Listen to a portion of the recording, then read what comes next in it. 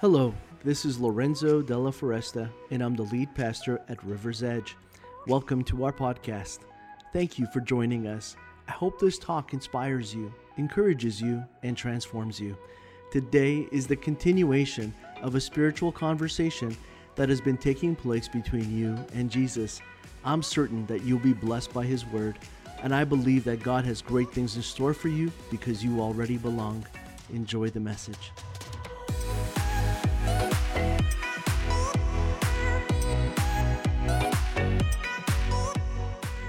Every week we've been looking at how in the scriptures God has been leading all of us to revisit the past. And no one wants to do that. It's not in the way that God sometimes challenges us to do. I think we like to do that on our own terms. We like to do that according to our old habits and patterns and the things that we are comfortable with doing. But we are in a place right now where God is speaking to us about how we can revisit the past and learn from it, be challenged by it, be transformed from it, and experience something else so that we can have the future that God has in store for us. Well, one of the things I wanted to talk to you about is found in this story in the book of Genesis, and it's called the story of Lot and his family. And Lot was a nephew of Abraham, who became Abraham, who became the holder of the promise. God visited Abraham and told him that He would make of him a great nation, but he would have to leave the nation that he was a part of. He would have to leave the land of his ancestors for a land that he did not yet know, but that God was telling him that he would possess.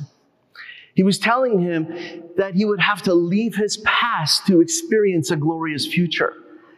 And he had to leave everything that he knew for that which was unknown. And that's why Abraham is considered such a hero of the faith, because he was someone who was worshiping the idols of his people, of his ancestors. And then God showed up. He revealed himself and made himself known. And when Abraham began to share the story of how God had made himself known to him and what he was asking him to do, as he shared this with his family, Lot was the only one who was willing to do the same. And so they became incredibly close. So close that God prospered them both equally. And it got to the point where God had prospered them so greatly that a decision would one day have to be made that neither one of them wanted to make or was prepared to make, or actually they tried to avoid to make. That is, except for Lot. Because Lot was the one who brought it up. Lot was the one who saw it as a solution. Lot was the one who said, hey, why don't we go our separate ways? And when he said that, he saw how God had prospered him, and he saw how God had prospered Abraham. But now their tribe's people were fighting. They were arguing over the resources. And Lot just said, I put my eyes on this beautiful lot of land, and I think I'm going to go and settle there. And so the story from there gets worse for Lot. And it gets increasingly better for Abraham. And it was that decision that they made that day that really put everything else into motion. And I'm sure the same things happen to you. You made a decision at some point in your life, and then you just saw your life go in a completely different direction.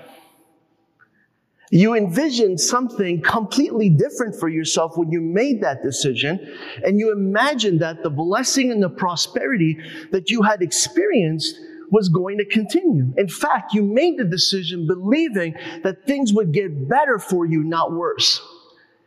But in the case of Lot, there was then a series of smaller decisions that he would make, and a series of big decisions that he would make that would then lead up to him taking up residence in a place that God never wanted for him or for his family. So let's take up the story here in Genesis 19. And today we're going to talk about being rescued. In Genesis 19 and in chapter 19 and verse 12, it says this, that meanwhile the angels questioned Lot. Do you have any other relatives here in the city? Because I want you to get them out of this place. Your sons-in-law, your sons, daughters, anyone else. Because we are about to destroy this city completely. Because the outcry against this place is so great that it has reached the Lord, and he has sent us to destroy it. And so Lot rushed out to tell his daughter's fiancés, quick, get out of the city, because the Lord is about to destroy it. But the young men thought that he was only joking. And at dawn the next morning, the angels became insistent. Hurry, they said to Lot. Take your wife and your 2 daughters who are here and get out right now, or you will be swept away in the destruction of the city. And when Lot still, it says it right here, hesitated, then the angels had to seize his hand and the hands of his wife and his 2 daughters and rushed them to safety outside of the city, for the Lord was merciful. And when they were safely out of the city, one of the angels ordered, run for your lives and don't look back or stop anywhere in the valley. Escape to the mountains or you will be swept away. Oh no, my Lord, Lot begged. You have been so gracious to me, and you have saved my life, and you have shown such great kindness. But I cannot go to the mountains because disaster would catch up to me there, and I would soon die. See, there is a small village nearby. Please let me go there instead. Don't you see how small it is? Then my life will be saved. And all right, the angel said, I will grant your request. I will not destroy the little village. But hurry, escape to it, for I can do nothing until you arrive there. And this explains why that village was known as Zoar, which means little place. And then Lot reached the village just as the sun was rising over the horizon. And then the Lord rained down fire and burning sulfur from the sky on the cities of Sodom and Gomorrah.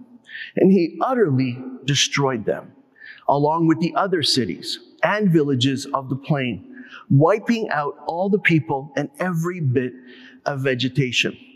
But Lot's wife looked back as she was following behind him, and she turned into a pillar of salt. Historically, and interestingly enough, to this day, this area that we're talking about overlooks the Dead Sea, and there's still no vegetation that can grow there. And that area is known for its salt. It's known for the sea itself that creates at the lowest level this salt that is a natural phenomenon where people go for its healing properties or just to be able to float in it. But it's not something that is utterly enjoyable. It's just something that's more of an experience, but that can be quite actually dangerous if you don't do it right. And when you look at this story, it's interesting to see how something in the past still carries consequences, even today. And that speaks to what God is telling Lot and all of us, not just in that story, but in the story of our own lives. There's a passage in Genesis 13 that we're going to look at. It starts at verse 12. And it gives us a little bit of an understanding of the story that I was reading to you earlier. Abraham settled in the land of Canaan. And then you'll see that Lot does something. He moves his tents to a place. Now I want you to see that it is only near Sodom. And he settled among the cities of the plain. And then in verse 13, but the people of this area were extremely wicked, and they constantly sinned against the Lord. And after Lot had gone, the Lord said to Abraham, look as far as you can see in every direction, north and south, east and west, because I'm going to give you all the land as far as you can see to you and to your descendants as a permanent possession. And we see the difference between the choices of Lot and Abraham. What's happening in the story is that when they split up, each going to their own section, Lot chooses a place where he sets up camp. And you can see that he doesn't go directly into Sodom at that point, but he gets just close enough. And that's what happens to us spiritually. We don't just turn away from God and His promises. We don't turn away from God fully, but we get close enough to that which is sin so that we can just kind of have a place in both. Be faithful to God, honor Him, but still have fun, which we call fun, but which what God is calling wickedness. Not really living for God, but somehow still attaching ourselves to the past. And so you see that Lot from the very beginning left with Abraham, but I don't think everything left Lot. And at the first opportunity that he really gets to leave Abraham, he takes it. Like why do this at this point and at this stage? Because at this point and at this stage, he feels like he can do this on his own. He doesn't need the blessing of Abraham and the promise of God given to Abraham. He feels like he can be blessed on his own. And so he goes out on his own. And when he goes out on his own, instead of experiencing the blessing of God the way that Abraham was experiencing it, he just found himself going back and back, not to Ur, where they were from, which would be modern day Iraq, but going back to something that was similar enough. And he puts his tent as close as he can to it without fully outright, renouncing God. And I want you to think about where in your life you may have done something similar, or where that may be happening in your life like right now. And the idea is that we want to get as close as we can to Sodom without actually having to live there. And to be there. And to remain there. And to live life there. Except what ends up happening to Lot is what ends up happening to all of us when God calls us out of our past and we try to find a way to kind of merge our two lives together again, where we try to merge the past and the future, where we try to live in the present but still hold on to segments of the past. We try to set up our tent and our camp as close as we can to wickedness, and then expect that God would continue to bless us like when we were fully committed to Him on our spiritual journey. And so Lot is living this life where he's tormented on the inside, and now that torment is revealing itself on the outside. And it's revealing itself through his decision making. And first his decision is to leave Abraham, then his decision is to go into an area that was known for its wickedness. He knew what it was for, but he goes there anyways, and then he sets up his tent there, and he gets as close as he can to it. And look at what happens in Genesis 14, in verses 11 and 12.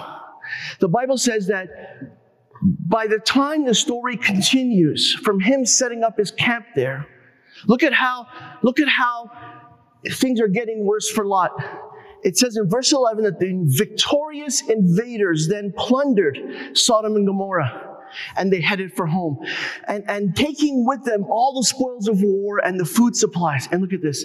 They also captured Lot, Abraham's nephew, who where does he live? He now lives in Sodom. He's not in a tent near it. Now he's in it. Man, when I read that, when I saw that, I said, God, convict me. Speak to me of where I'm setting up my tent. Knowing that there's wickedness there, but thinking that somehow I'm going to be better and stronger. Somehow I'll be able to escape it. And instead of that happening, look what happens now. He's not near it anymore. He's right in the city. He's right in Sodom. And then what happens is that invaders come. And they all get captured. And they get carried off. And look what happens. Everything that they own in the following verse. Carried off with everything. Everything he owned. And it's interesting to me that sometimes we can lose everything and still not turn away from the things of the past. Come on, is that just me? Or is that someone else here who can relate? Even after we've lost everything, we just keep doing the same thing. And what happens in the story is that, again, God wants to rescue Lot.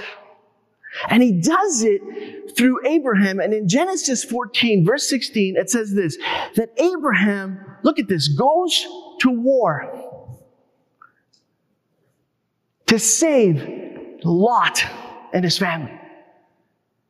And he makes an alliance with other tribes, and they go out and they attack the invaders. And look at this. They brought back his nephew Lot with his possessions and all the women and all the other captives. He doesn't just free Lot, but he frees everybody. Can we say amen to that? I mean, God makes it known that Lot was captured. Abraham hears this and he goes to war because Abraham is not allowing Lot to be lost. And I know that there are people in our lives who care about us. I know that the Holy Spirit cares about us. There's a scripture that tells us that the Holy Spirit actually intercedes on our behalf. And that God is actually always interceding on our behalf. Jesus is always interceding on our behalf. That even when you think you are alone in this world, I want you to know that the one who gave the promise to Abraham has given it to you. And he will not allow you to be lost.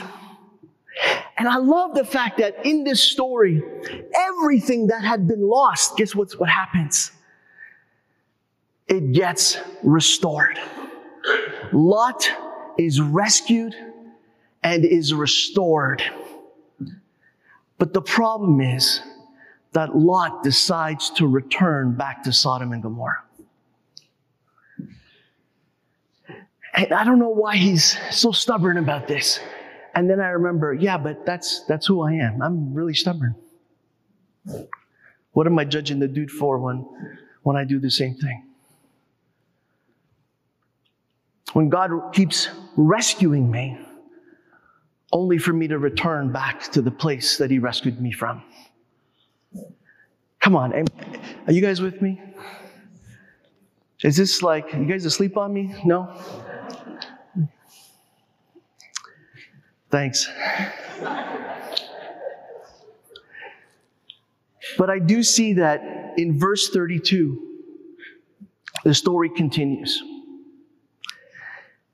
Finally, Abraham says, Lord, please don't be angry with me, but if I speak one more time. And what he does, he starts at like, hey, can you find like 50 people so you don't destroy the city of Sodom and Gomorrah? Can you find 40? Can you find 30? And then he goes down all the way to 10. And then he says, speak one more time. Suppose only 10 are found there. And then the Lord replied, then I will not destroy it for the sake of the 10. Well, we know how the story ends. He can't even find 10 people. And the reason that Abraham goes all the way down to 10 is that he's thinking about Lot and his family. He's thinking about, God, please rescue him one more time. Don't let him die. And you can see that God is not out there to destroy. He's out there to save. And what He's looking for is for people who are willing to say, I'm worthy of you to be saved. Save me. Pick me. He's looking for a response on our side so that He doesn't do any of that. He doesn't want to do that. But He's only saying that if I could even find just 10 in the city, but He can't find them because not even his daughters or his wife or his son-in-laws, future ones at that, are interested in following the God that Lot believes in a city that is completely devoted to other gods and to themselves. And so in the story, we see that Abraham is still doing the intercession. An intercession that rescues them from certain destruction, because God ends up sending His angels to rescue Lot and his family anyways. So He can't follow through on the promise of not destroying the entire city, but He can still save Lot. And I think about that and I think, God, wow, you're so amazing, because what you're trying to do and teach us in all of this is that you refuse to give up on any of us. Like, your intention is to make sure that none of us are lost, even the ones that are unwilling to be rescued. Because we discovered that Lot's wife, who we never find out her name, by the way, or his daughters are not interested in leaving. And you remember that even Lot hesitated. And in that hesitation, the angels have to take them by the hand and lead them out of the city. Like, it was forcefully done. The intervention was really clearly done so that they would not be lost. None of them would be. But unfortunately, in verse 16 of chapter 19, we read that Lot hesitated, and the angel seized them. And look at what it says, because the Lord was still merciful. Can we say amen to that? How many times has God just done that with us? Just forcefully taken us by the hand and just got us out of a situation because we wouldn't do it. Like, we were stuck in that city. We were comfortable there. We were living our life there. We thought, there's nothing wrong with this. There's nothing wrong. This is how everybody else is living. This is how everybody else parties. This is how everybody else does it. I can do this too, and I can still believe in God. I can still have my life in both places. I can still do the same thing. But God is saying, well, no, you don't understand. You can't be like that. I need you to be not like Lot. I need you to be like Abraham. In the story, we're shown both people because God says, my blessing is with one, not the other. And so when Lot chose his land, he chose it. And then he chose it for its proximity to wickedness. But when God gave Abraham the land, He told him, you can walk as far as you want in every direction. And because you are faithful to me, I'm going to give it to you all. Can we say amen to that? See, Lot keeps getting invaded, keeps losing everything. He keeps having to start over. And his life and the life of his family gets worse, but not that of Abraham. And I believe that God is here to rescue us from our own hesitation. So I know that we've got that hesitation in us, just like Lot had it. Like he knows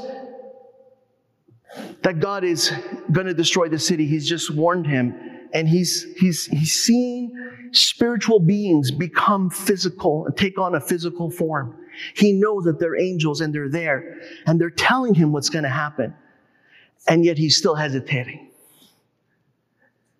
And I know that God has revealed himself to each of us. He has shown himself.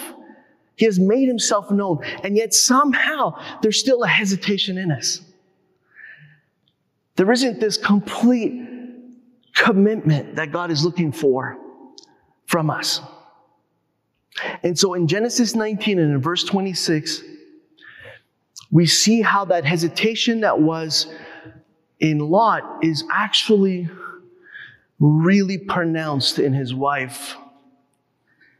And when Lot's wife looks back, as she was following behind her husband, the scripture says that she was turned into a pillar of salt. And in the original language, it wasn't just like a look back like this. It was a look back with yearning. It was regarding the past with sorrow in her heart that she was leaving it behind. Do you understand the difference?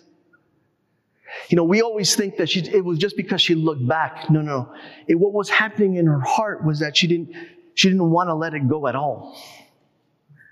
And what Jesus does is that when he comes and he starts teaching on what it looks like to follow God and to live for him and to live in his kingdom, and how the rest of the earthly kingdoms are under the power and the sway of the evil one and under the authority of Satan himself, that in Luke 17, in verse 32, Jesus says these words, "Remember what happened to Lot's wife." And what Jesus does is that he takes a story of the Old Testament everybody knew, and he relates it to his time. But more importantly, he reminds us that we are still living in those days. And when Jesus talks about the present, when he utters these words, he's also talking about a future time. And when he talks about this future time, he says, remember Lot's wife. Not just for today, but for tomorrow. And Jesus is telling us that it's something that's in all of us. This desire to camp outside the city. That we think that's as close as we're going to get, but then we end up in the city. And then after we've been taken out of the city, and we have a choice now never to go back, what do? We go back to the same city. We go back to the same way of living. And then God says, well, why would you go back to the same way of living when I've been trying to get you out of there all along? And then all of a sudden the angels come and God forcibly even sends them and reveals himself and takes you by the hand and leads you out of that city. And then even then you still look back wanting it. And then Jesus comes and says, remember Lot's wife. And I know that I can't have the future God wants in my life if I take my decisions the way Lot did. But I thank God that there are Abrahams in my life who intercede for me. And when you're part of a community of faith, I want you to imagine it becomes your Abraham. I want you to imagine that God is always your Abraham, no matter where you go, that He's always interceding for you, that He will come when the invaders have taken you and everything that you own away from you. He will come and He will bring it back. He will restore it. I want you to believe in that Jesus today. I don't know what it is that you've lost. I don't know what's been taken from you. I don't know how it's been taken. But I do know that Jesus can bring it back. He can restore it. Just like He did for Lot. And then we have to make a different decision. Not go back into Sodom, but go where Abraham instead is going. Can we say amen to that? Follow him out to the promised land and not try to create our own promised land. Lot wanted his own promises fulfilled his way. But we can only see it fulfilled and experience blessing God's way. And God is offering us that right now. Can we pray together? We're good. And so, Father, as you see us and know us, you see exactly where we're camped, how close we are, or if we're in the midst of it. You see us lost in our brokenness, and you are ready to rescue us and deliver us, just like you did over and over again for Lot. And you delivered him from certain destruction, and I know that your heart, your desire is to do the same. And then you also give us a warning of Lot's wife, who wasn't saved, who wasn't rescued, who, like the rest of the citizens of those cities, perished that day. You don't want us to perish. You want us to experience the power of your presence that brings the fulfillment of your promises, that leads to the blessings that you have in store for us, so that we can walk in every direction and believe that you are not only with us, but that you are blessing us to experience the fulfillment of all that you have for us. Thank you for every person that is here. Thank you for the struggles that we're able to identify in your presence, to bring them before you and to say, God, deliver me from them. Set me free from these weaknesses. Set me free from these traps of wickedness. Set me free. Deliver me. Just like you came time and time again to deliver Lot, deliver me. Rescue me. And we pray this in Jesus' name. Amen. Amen. Thank you for joining us on the River's Edge podcast. I encourage you to take the message you have just received and allow it to go deeply into your soul. Let Jesus do the work that only He can do. A heartfelt thank you to all those that generously give to River's Edge and make this podcast possible. You too can be a part of spreading this message and creating life change all over the world by going to riversedge.life/give. You can also subscribe, rate, and share this podcast. Thanks again for listening, and God bless you immensely.